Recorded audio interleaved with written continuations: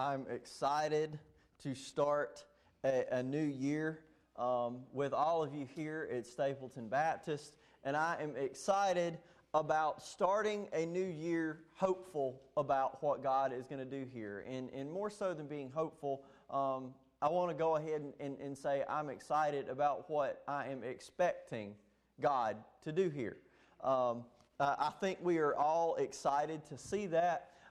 So for the first Sunday in 2017, since we don't have church here this evening, I thought that I would take this morning and use the preaching time to issue a challenge to Stapleton Baptist Church. And it's not so much a challenge to us as it is, we're going to listen to the words of Jesus to another one of His churches and hear what He had to say to them that I want us to see if it's applicable to us this morning.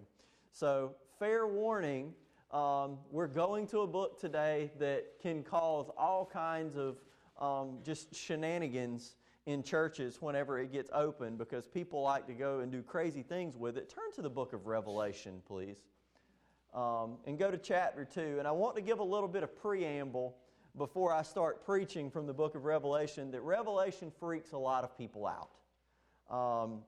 It doesn't take long before you start studying Revelation, before people start making flowcharts and doing math and counting the number of letters in people's names, trying to figure out who the Antichrist is, and trying to identify which country does what to who and where that is on the prophetic calendar, and trying to identify the beasts from the bottomless pit as Black Hawk helicopters and the smokes as much. It gets crazy really quickly. And I think all of that detracts from the main point of the book. The main point is really simple, and I can give it to you in 2 words. Jesus wins. That's the main point of the book of Revelation. There you go. Everything else serves that point. That if you understand the book of Revelation is meant to be encouragement to the church, to remind us that in the end, no matter what else happens, Jesus has never lost control. He has never left His throne. He doesn't ever leave His throne even in the book of Revelation. He just relocates it. That's all He does. Jesus has never been out of control. He's never been out of authority. And John tells us in Revelation, hey, the world's going to get the worst it's possibly ever gotten. But guess what? Jesus is still in control, and Jesus still wins. So don't worry, church. That's the point of the book of Revelation. That being said, the book of Revelation is kind of an entity in and of itself. There is some history in it. There is some epistle in it, just a letter to people right there currently. There is a ton of prophecy in it. There is a ton of metaphor in it. That there are some things in Revelation that are not intended to be taken literally. There are some things in Revelation that are very much intended to be taken literally. But the passage we're covering today is pretty cut and dry. We're going to be in chapter 2 of the book of Revelation, and we are going to be reading verses 1 through 7. Now, I do want you to notice, if you've got a red letter Bible, you don't have to, but it's obvious who's talking if you've got a Bible who's got the words of Christ in red letters. If you don't have a red letter Bible, this is Jesus talking. So just to throw that out there before we start. So if you'll stand with me out of the respect for the reading of God's Word, we're going to start in Revelation chapter 2, verse 1. To the angel of the church of Ephesus, write, these things says He who holds the 7 stars in His right hand, who walks in the midst of the 7 golden lampstands. I know your works, your labor, your patience, and that you cannot bear those who are evil. And you have tested those who say they are apostles and are not, and have found them liars. And you have persevered and have patience, and have labored for my name's sake, and have not become weary. Nevertheless, I have this against you, that you have left your first love. Remember therefore from where you have fallen. Repent and do the first works, or else I will come to you quickly and remove your lampstand from its place, unless you repent. But this you have, that you hate the deeds of the Nicolaitans, which I also hate. He who has an ear, let him hear what the Spirit says to the churches. To him who overcomes, I will give to eat from the tree of life, which is in the midst of the paradise of God. Father, thank you so much that you are a God who speaks to His church. Lord, we pray that we hear your words this morning, and we would learn from them, and we would take them to heart, and we would hear what the Spirit has said to the churches. It's in Jesus' name we pray. Amen. You can be seated. As to what is going on right now, I want us to look this morning and see three truths about the way Jesus deals with His church. And three truths about the way Jesus deals with His church is, plural. We believe that there is one unified church with a capital C. Everyone from all time who has ever placed their faith in the saving work of the Lord Jesus Christ is a member of the church with a capital C. The church worldwide. But inside the church with a capital C, there are little churches, of which we are one of them. And Jesus, in this passage in Revelation chapter 2 this morning, is addressing a particular local body in the city of Ephesus. Now, there have been some interpreters who take, and they tend to see all of Revelation as this big book of nothing but prophecy. Everything is prophetic and has to do with the future. The only problem with that is in the text, there's no reason to do that. They'll take this text and they'll say, okay, there's 7 letters to the churches, and this letter is the church in this age, and this letter is the church in this age. And no, make the plain thing the main thing. Jesus said this is to the church that's in Ephesus, so this letter was directed to the church that was in Ephesus. This is the same church that got the letter of Ephesians. This is the same church that is mentioned several times throughout the New Testament. Is that Jesus, how would y'all feel if one day, an apostle walked in and said, I had a letter to you, Stapleton, directly from Jesus himself. This is what he has to say to you about how you're being the church in the city of Ephesus. Well, that's literally what happened to the people in Ephesus. Is that when the book of Revelation got to them, after it was penned by John, John said, hey, Ephesus, I have a message from headquarters directly to you. That Jesus has been watching you, and He has some things He wants to say. So that's what we're digging into this morning. And first thing we're going to see is Jesus acknowledges the good in His churches. And that should be encouraging to us at Stapleton. First, let's just start in verse 1. To the angel of the church of Ephesus write, welcome to the first weirdness of Revelation.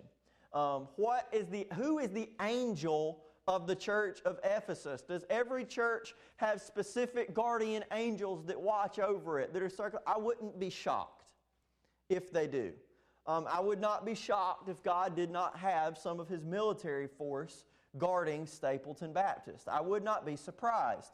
However, I do not think that's what's going on right here. Angel, in its most basic sense, means messenger. It means the one sent by God with a specific task. And based on what else is going on here in this text, this is most likely the pastor of the church in Ephesus. This is most likely one of the elders, the one who is responsible for the care of this church. So this letter is written to the church of Ephesus, but you can imagine it says care of the pastor. So this was really fun for me to study because yes, we as a church are responsible for what Jesus is going to talk about today, but guess who the letter would be addressed to? This guy. So yes, it's important for y'all, but my ears better be especially perked up. What is this going on? These things says He who holds the 7 stars in His right hand, who walks in the midst of the 7 golden lampstands. Well, welcome to the Twilight Zone. What's going on? Who's speaking? Go back to Revelation 1, verse 13. You may not even have to flip a page. I didn't put this in your handout because this is right next to where we are.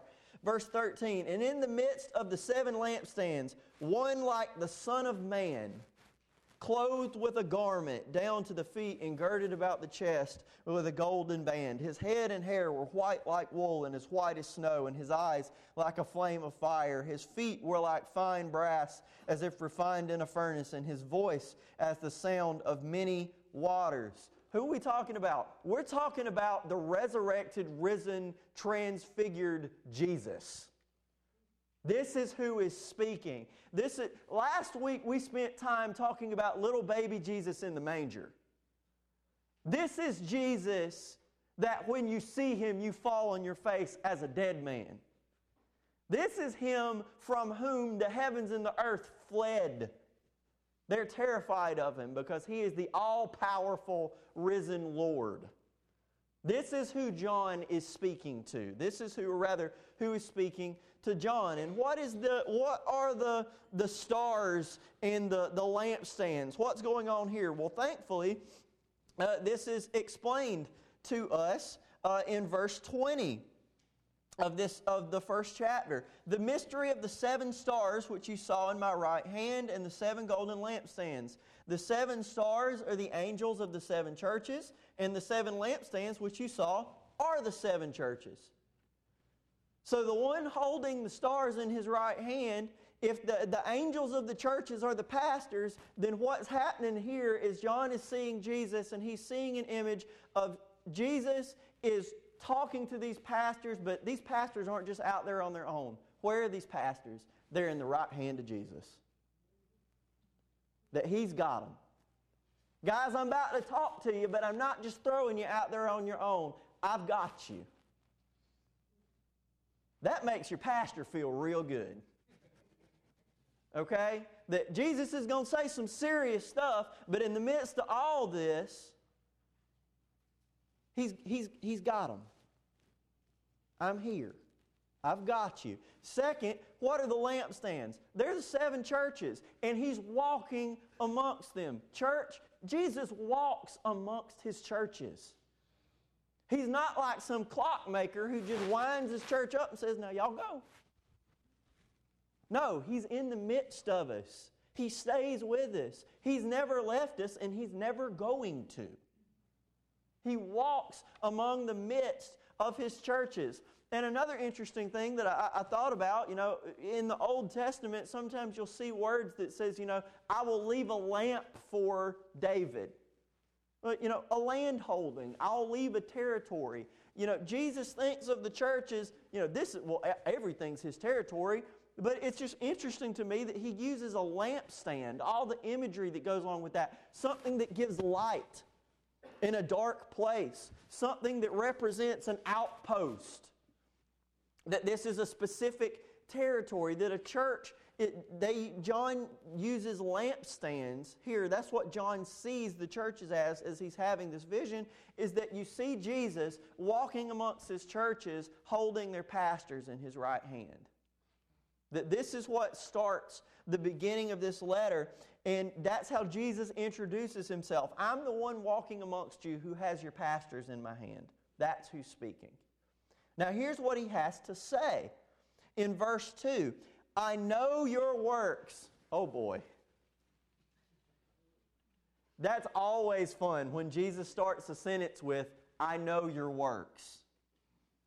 Now we as Christians, if we've come to Jesus, we already know this.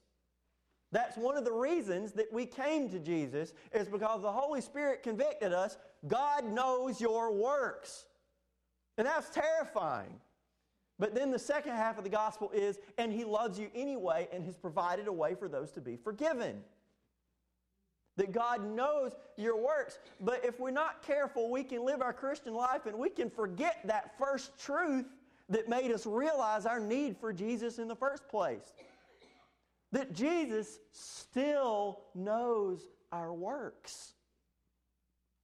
He knew your sinful works when He offered to save you and when you accepted that, if you're a Christian. But once you're saved, it's not like Jesus goes, okay, they're good, and just doesn't look anymore. He knows our works. He knows what we're doing that we shouldn't be, and He knows what we're not doing that we should be. He says, I know your works, but fortunately everything that He's about to list in this next little section, this is all good stuff. I read one commentator who put it this way. He said, if you're a pastoral search candidate, like if you're looking for a church, and this is in what you see when you evaluate whether or not it's a church you want to go to, if you see all the things in this section, you would think, this is where I want to go. Like, this is a beautiful, healthy, wonderful church. This is where I want to be. Let's look at some of this stuff. I know your works, your labor. This word's literally first your works is the deeds, the things that you do, but I know your labor.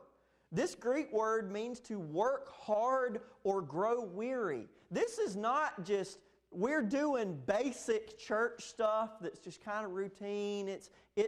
No. This word means specifically things that wear you out. Hard work. This is the work that makes you spiritually sweat. This church is willing to do hard things, to do uncomfortable things, to push themselves, to not stay where their faith is easy. They take themselves into places where it stretches them. They do hard work. Stapleton, are you willing to do hard work? To serve when it inconveniences you. You want to know what drives me nuts just personally? And it works best when people don't know I'm a pastor, because then they'll just say it. That's a pro tip for anybody who God's ever going to call you into ministry. Sometimes wait to drop that you're a pastor, because people won't say things if they know you're a pastor. But when folks say, you know what, I went to that church, I'm just not going to go back because I just didn't get much out of it.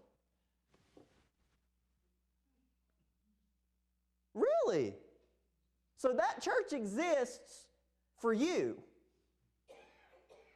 That church exists for you to get something out of it. I'm fine calling a church service as long as we serving the right person and it's not like a garage that you go into to receive service. We don't come here in order to be served. We come here in order to serve. That the service is not toward us, and it's not for us to get everything out of it. It is for us to pour ourselves out to serve. This is about Jesus. This is about His mission. Well, I didn't get fed. Are you a baby? Babies get fed. Now, this is food. Yes, this is real spiritual food, but Paul lamented over and over and over again to different churches, you're behaving like babies. You still need milk when you need solid food. And most of the time, if you see an adult, putting their fork in solid food and then handing it to someone else and saying, feed me, you'd say something's wrong. That we need to be mature, we need to take the Word, and yes, I'm to provide it to you from behind this sacred desk, and I labor to do so. But the hard work is, do we study our Bibles? Are we Berean? Do we check it out for ourselves? Do we examine our own doctrine? Do we do difficult things? Do we inconvenience ourselves and serve in ways that make us tired? Well, it's difficult for me to serve that day because that's my, it stresses me out to do those things, and it make hard things. Are you willing to do hard things? Jesus says, I know your works, I know your labor, the things that you do that make you tired, that make you grow weary. your patience.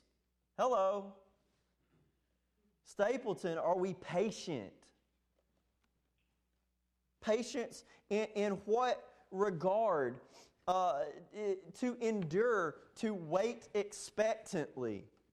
I didn't put this on your handout, but I compared this, the first verse that popped into my mind when I read this about patience was 2 Peter, chapter 3, verse 4. I'll read that to you because I compare that to these people who say, or start in verse 3, knowing this first, that scoffers will come in the last days, walking according to their own lusts, and saying, where is the promise of His coming? For since the fathers fell asleep, all things continue as they were from the beginning of creation. That you hear the message of Jesus, and it sounds real good to begin with, but then you're asked to endure, and to endure, and to endure, and to endure, and to put up with, and to put up with, and to put up with, and to put up with, and deal with it, and deal with it, and deal with it, and deal with it. And you eventually hit that moment where you go, well, Jesus, you said you're coming back. Why not just do it? The world is frankly annoying. It doesn't work the way it should. People get on my nerves. My body's falling apart. My finances are in shambles. Everybody hates us. If you're going to come back, why not just do it? And if you don't look out, that can discourage you and you can lose your patience. You can just hang it up. It's like, well, it was good while it lasted, but I just got to take care of me. This whole faithfulness thing, this whole patience thing, Jesus is commending this church because He said, church in Ephesus, I see that you're patient. And y'all, Ephesus was crazy. Ephesus, if Corinth was Las Vegas, Ephesus was New York. And if y'all were watching, the New Year's Eve stuff on TV last night, y'all, New York is big. Okay, it's huge. You can go back and you can look in Acts and I looked in chapter 19. You can read about a riot in Ephesus where they're stirring up all of the Romans in Ephesus because there's a giant temple of Diana in Ephesus. It was a massive center of worship and of trade. It was a metroplex that could have had anywhere between 200 and 250,000 people, which in the ancient world was massive. It was not the most conducive place to Christianity, but this church is enduring in the midst of the center of the worship of a pagan god. And Jesus says, I see you. I see that you're enduring in a culture that is hostile to you, that disagrees with what you believe about what I've said, that disagrees with what I hold dear, and that you imitate me in holding it dear as well. I see that you are patient in enduring there. Is this getting a little bit more relevant? You know, Ephesus is nothing compared to the cities, even in our state of Georgia. Atlanta would have dwarfed Ephesus. Ephesus would have looked like a small suburb to Atlanta.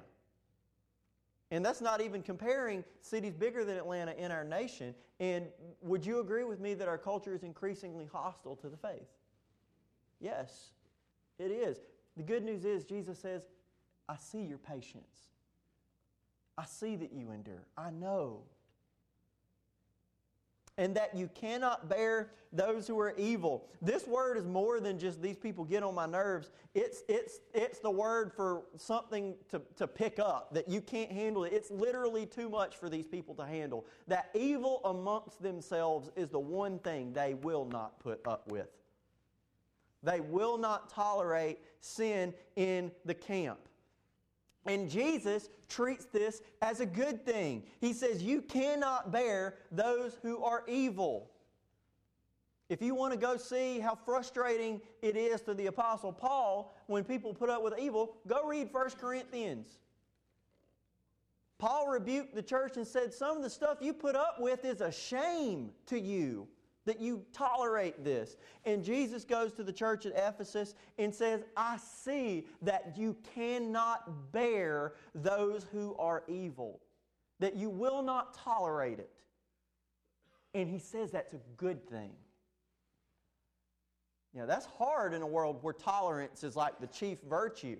Jesus says in this case, being intolerant is a good thing. That we will not accept evil in our midst. We won't do it.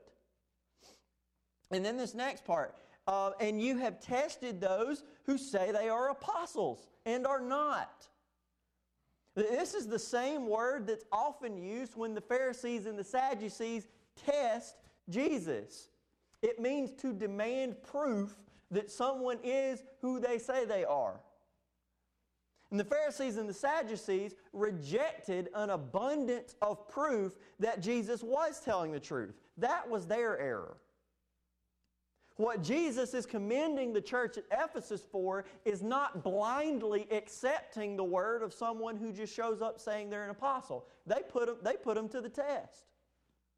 Oh, you want to show up and tell us you have a message for us from God, that God is speaking through you. Okay, we're going to sit you down and grill you and make sure that you're not lying to us for personal gain. Now, that's pretty stressful. You know, I was very, very, very thankful. That was a sign of the health of this church when the pastor search committee came to me and they said, explain your doctrine on bam, bam, bam, bam, bam, bam, bam, bam, bam. And I was like, yes! They're asking questions. It's not just, has God called you to preach? Yes. Cool. Come on. No. No. Jesus says, you've tested those who claim to be apostles and are not. And what did you do? And you found them liars and called a spade a spade. That there wasn't any of this, well, yeah, they're a nice person and some of what they say is good, so you just got to be really careful. No! Get them out of the library. Don't let them behind your pulpit. Don't play them on your radio. Don't let them, flip the television away from TBN. Don't, did I say that? Don't watch them. Don't listen to them. If they are a heretic, call them a heretic. Don't listen to them. Don't let them in. Don't let them influence your doctrine. Don't let them mess with your belief. Don't. Jesus commends the church at Ephesus for saying, you tested them, they failed, and you called a spade a spade. You don't let them get in there with you. These are all things that Jesus said was good. And in verse 3, and you have persevered and have patience. This is the same word as what they could not do with evil. Long story short, they can put up with anything except for evil in their midst. Persecution? Sure, we'll take it. Bring it on. What about money troubles? We'll live through it. People lying about us in public? There's nothing new about that. They just took it and rolled with it. That they were persevering in their patience. That they didn't just have a short fuse, that they could bear with everything except for evil in their midst. That they could not tolerate. And also, you have labored for my name's sake and have not become weary. They're diligent. That they don't just do hard things occasionally. It's not like they call a business meeting and then somebody suggests to them, somebody suggests doing something difficult, and the chairman of deacons at Ephesus stands up and says, well, we did a difficult thing 3 months ago. Let's take a break for a while and then we'll revisit this next year. We're exhausted. Jesus said, no, you continue in your labor. You work and you keep working and you're exhausted, but you know what? You're not working in your own strength anyway. That's why you keep on going. They labor and they stay diligent in their labor. What's your application? Jesus sees all of this. Stapleton, when you struggle and you fight and you push and you labor and you sweat and you bleed and you're saying, what's the point? Jesus is saying, I see you. I know that you're working. Jesus is not blind. You're not just spinning your wheels. An example of this is evangelism. You were commanded to go and share the gospel, not to convert people. You can't convert somebody. Your obedience is accomplished when you share the gospel with somebody. What they do with it, that's on them. And if you share the gospel and share the gospel and share the gospel and share the gospel and share the gospel and nobody responds, do you know how upset Jesus is going to be with you? Enough to say, well done, my good and faithful servant. Because you're not commanded to convert, you're commanded to obey. You're not spinning your wheels when you're working and you're laboring, and you're not. You may be like Abraham and work and toil your entire life and go to be with Jesus and not see any of the fruits of the labors of your life on this earth. You may never see that, but that does not mean that the promise of God is null and void. It does not mean that. God sees your labor, Stapleton Baptist Church. Now, quick caveat here. If you're not saved, I'm not standing up here and tell you to work so that God will see it and He'll like you. That's not what I'm doing. If you lost and you've never placed your faith in Jesus, you can be sure God sees you work all right. Just not the way you want Him to. You don't get saving credit for your work. This is Jesus talking to His church. They've already placed their faith in Him, and He's talking to them about their obedience. If you're lost, you don't need to work harder. You need to place faith in Jesus. That's what you need. You don't even worry about your works. Your works are the problem, if that's the case. You need to trust Jesus so He can forgive you of your work so you can go to work. That's what you need for you. So there you go. If you're lost, there you go. And I'll throw this out there. Hebrews 6, verses 10 through 12. For God is not unjust to forget your work and labor of love which you have shown toward His name, in that you have ministered to the saints and do minister. And listen to some of this. This is very similar to what Jesus says. In that you have ministered to the saints and do minister, and we desire that each one of you show the same diligence to the full assurance of hope until the end, that you do not become sluggish, but imitate those who through faith and patience inherit the promises. Do you see the similarities? Where the author of Hebrews is telling us that God is not unjust to forget our work and our labor of love. But in there is the rub. Labor of what? Love. Now we get to the problem of the church of Ephesus. That Jesus sees the good. He acknowledges the good in His churches. But Jesus also rebukes the bad in His churches. Look at verse 4. Nevertheless, I have this against you. If you're a Christian and you ever hear Jesus say this, you better stop everything else you're doing and pay attention to what Jesus is about to say. Because you don't ever want Jesus to say, I've got something against you. We don't ever want that. But Jesus says it. Nevertheless, I have this against you. What? That you have left your first love. What does this mean? Paige Patterson says this in his commentary on Revelation. The problem in interpreting this verse is partly due to the fact that unlike many other commendations or condemnations of chapters 2 and 3, there is no known historical precedent in the city or church at Ephesus for this allusion. So commentators have felt the necessity to speculate. We don't have any historical data that specifically says, what does Jesus mean when He says this church has lost their first love? So he goes on to say that some scholars think maybe Jesus is talking about losing love for the brethren, losing love for each other. Maybe Jesus is saying you've lost love for me, and they'll treat like one or the other. Your pastor doesn't think it has to be one or the other. I think if you lose love for the brethren, that's proof that you've lost love for Jesus. If you lose love for Jesus, you've lost love for the brethren. Go read 1 John. The two go hand in hand. If you lose love for Jesus, you'll lose love for the people Jesus died for. If you lose love for the people Jesus died for, that's evidence you've lost love for Jesus. So what do I think John is talking about when he says you've lost your first love? These people on the outside, or at least by the letter, they're ridiculously obedient.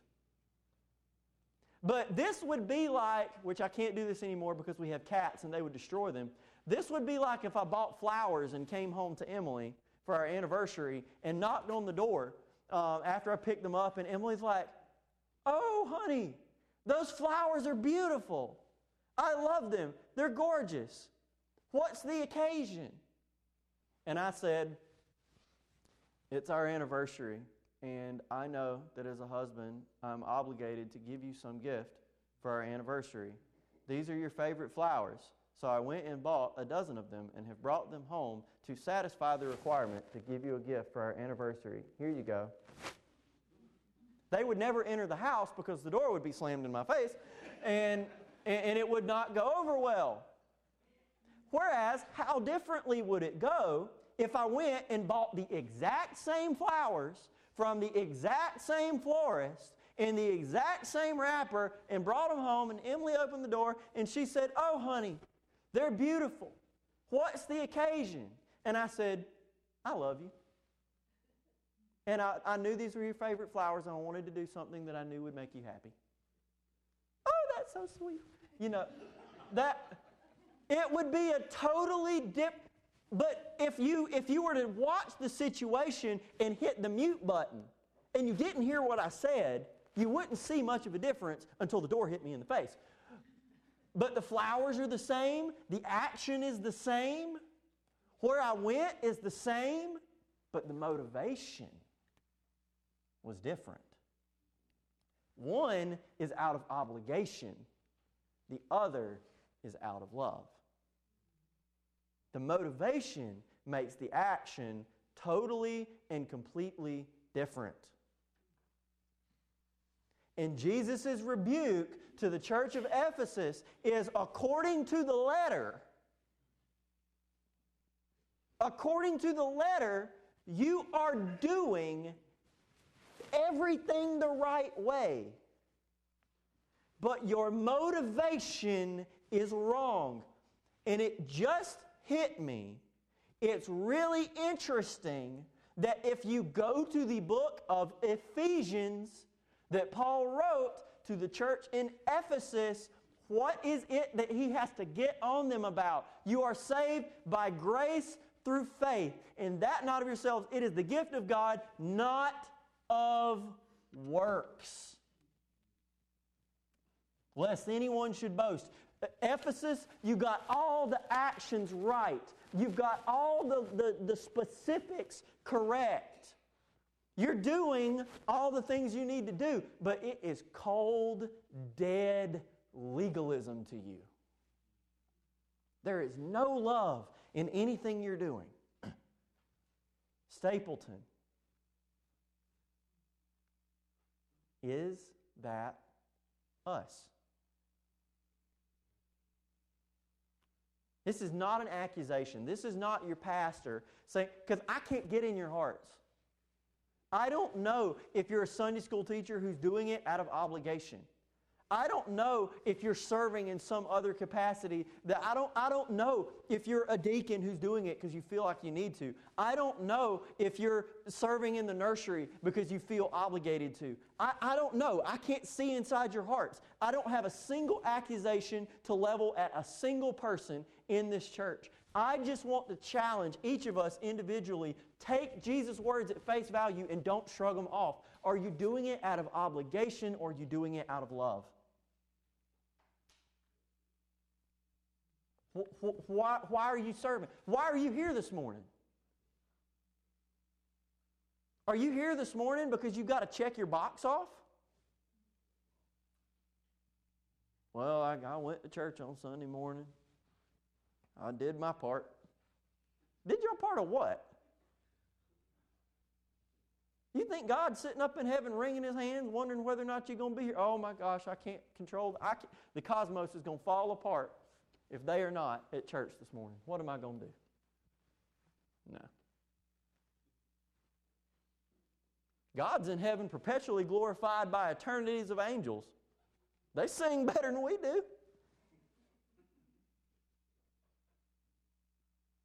That's not a knock on anybody in here singing, by the way.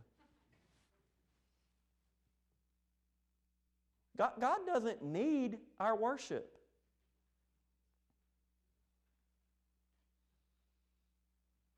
But do you want to worship Him? Do you love Him? Are you motivated by love or are you motivated by obligation? Have you lost your first love?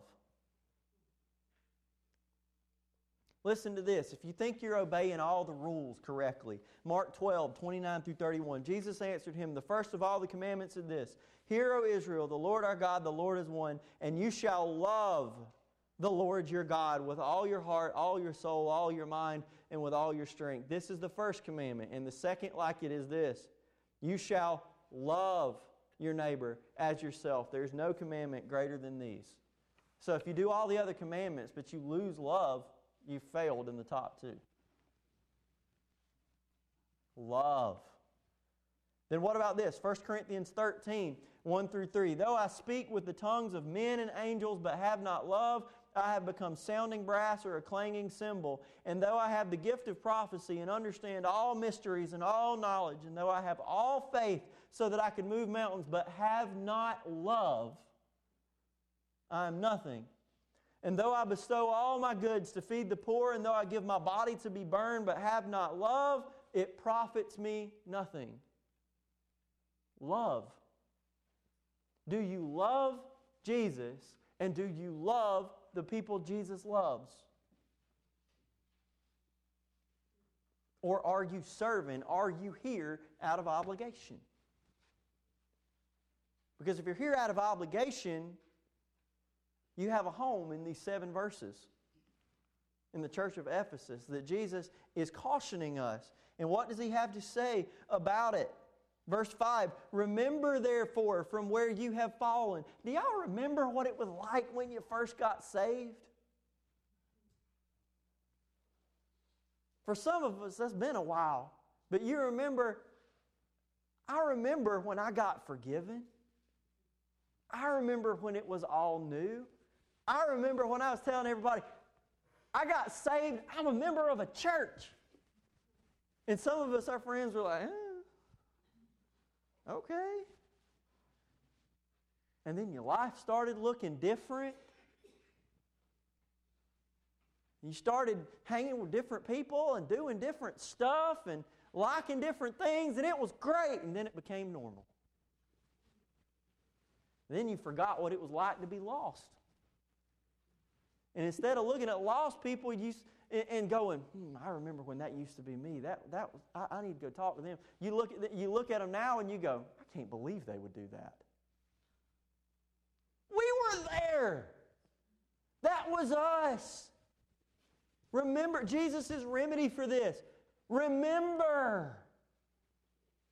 Go back.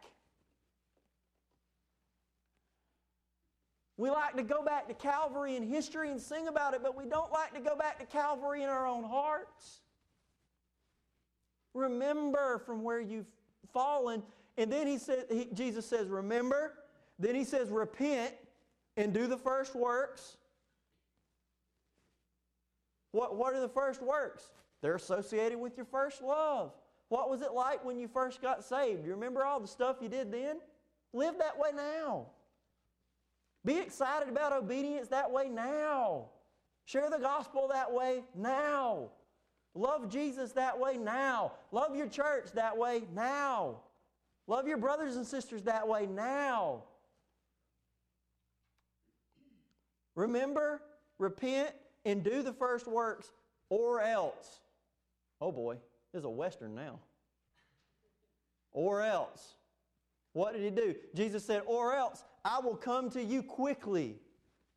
We spend most of our Christian lives saying, even so, come Lord Jesus, Maranatha, we want you here as soon as possible. I like this, you don't. This is not that kind of return Jesus is talking about. Jesus says, I will come to you quickly. This is when Mama says, don't make me come over there. Don't you make me come in there. 1, 2. This is what Jesus is doing. And then what does he threaten the church with? Or rather, what does he promise? Or else I will come to you quickly and remove your lampstand from its place. Translate this into layman's terms. If you continue on in dead legalism, in lovelessness toward me, and in lovelessness toward your brethren, I will let your church die. You know where the church in Ephesus is today? Dead. The area has been uninhabited since about the 14th century. The city began to decline in the 5th. The church with it. Jesus said you can be legalistically obedient. You can follow all the rules. You can have all the right programs. You can fill out all the right forms. You can sing all the right songs. You can have all the neat ministries. But if you're loveless, I will let your church die. And history proves he's serious. The church at Ephesus is gone.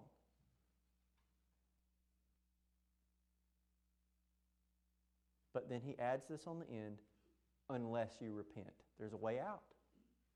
Doesn't have to be this way. You can repent.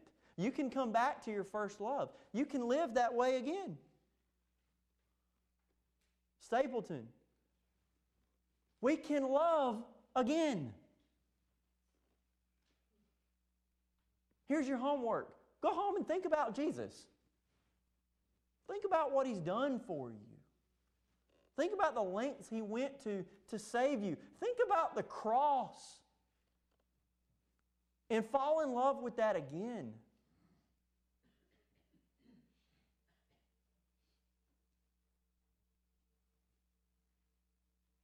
Unless you repent. I want this lampstand here to be burning for a long time.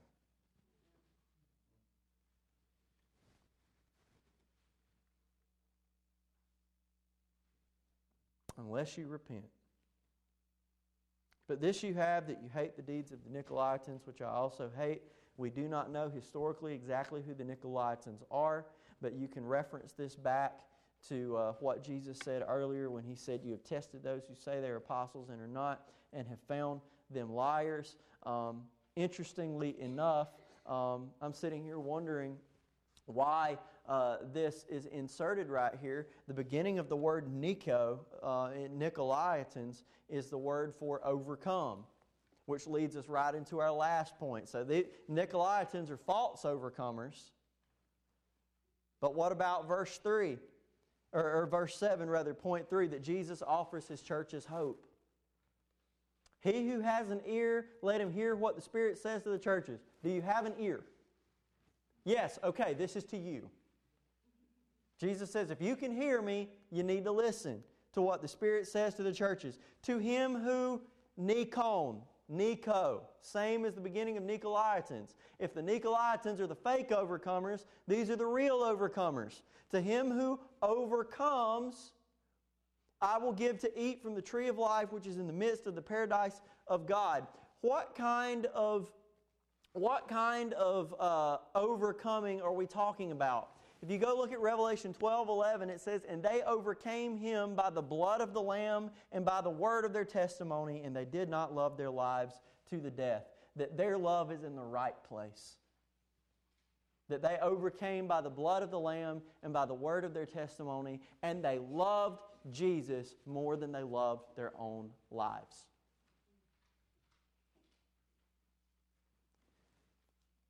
There's hope, Stapleton, That we can return, we can love again, we can turn back to Jesus and remember what it was like when we were first saved.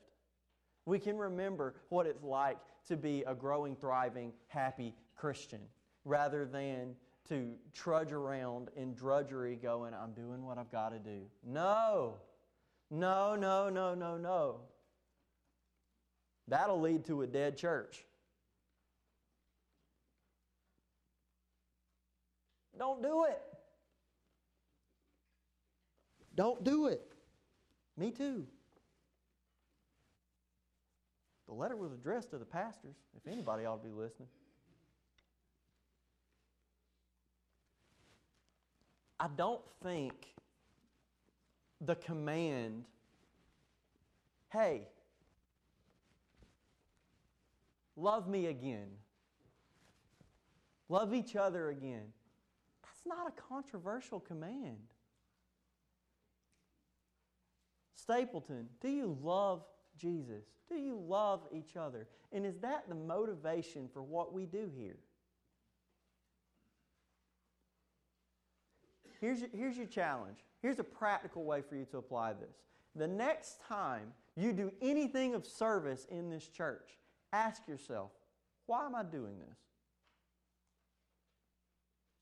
If the answer is anything other than, I'm doing this because I love Jesus and because I love this church, then maybe what you need is you need some reflection on what Jesus has done for you on Calvary, on how long He's walked with you. Think about His patience with us.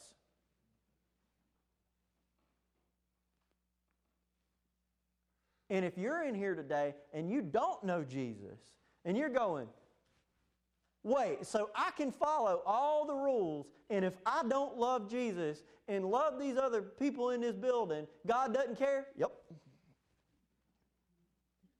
Exactly what I'm saying. Because the problem with what you just asked was the very beginning of that sentence. So you're telling me if I follow all these rules, you can't. You can't.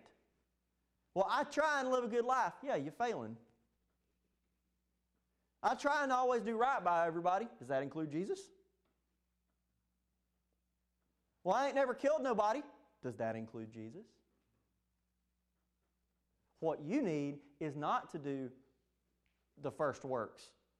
Because if you're lost, you were conceived in sin. You ain't never been good. You ain't never going to be good unless Jesus gets a hold of you and gives you His goodness. And you can have that today. All you have to do is repent. Trust in the finished work of Jesus on the cross. He will take your sin on Himself. It will have been crucified with Him, and He will give you His righteousness. Then you can experience being a new Christian from the very beginning. You can have that joy. You can have that peace. And then you can take this and you can say, after what I heard today, I know I'm supposed to never get over it. Don't ever get over it. Stapleton, love again. Stapleton lost folks, be loved by Jesus. Trust Christ. Preston's going to lead us in a couple of verses. If you need to be forgiven, if you need to give your life to Christ, I'll be glad to talk with you about that. Come on up front. I'll pray with you. We can set up a time. We can talk after the service. We can talk later. I want to have more of a conversation with you than I can in the 10 or 15 seconds you'll probably feel comfortable having up here. You can fill out the guest card on the side of your bulletin, put it in the offering plate when it comes by. I will follow up with you. Meet me at the back door. You got all kinds of options. Just don't leave here today without talking to somebody about knowing Jesus if you know you need to. I'm going to pray. Preston, you come. Father, thank you so much for another year, for another opportunity to obey. That our opportunities to obey are limited based on the fact that we are mortal. We have limited time. Father, help us to make the best of those, but help us to be way more concerned with love than we are with a list of do's and don'ts. Because if we love you, what we're supposed to do will take care of itself. Father, if there's anybody in here who's lost, Lord, I pray that you would just expose them to the love that you have for them so that they would repent of their sins and they would trust you and they would find new life in you. And Jesus, it's in your name we pray. Amen. 75, I gave my life for thee.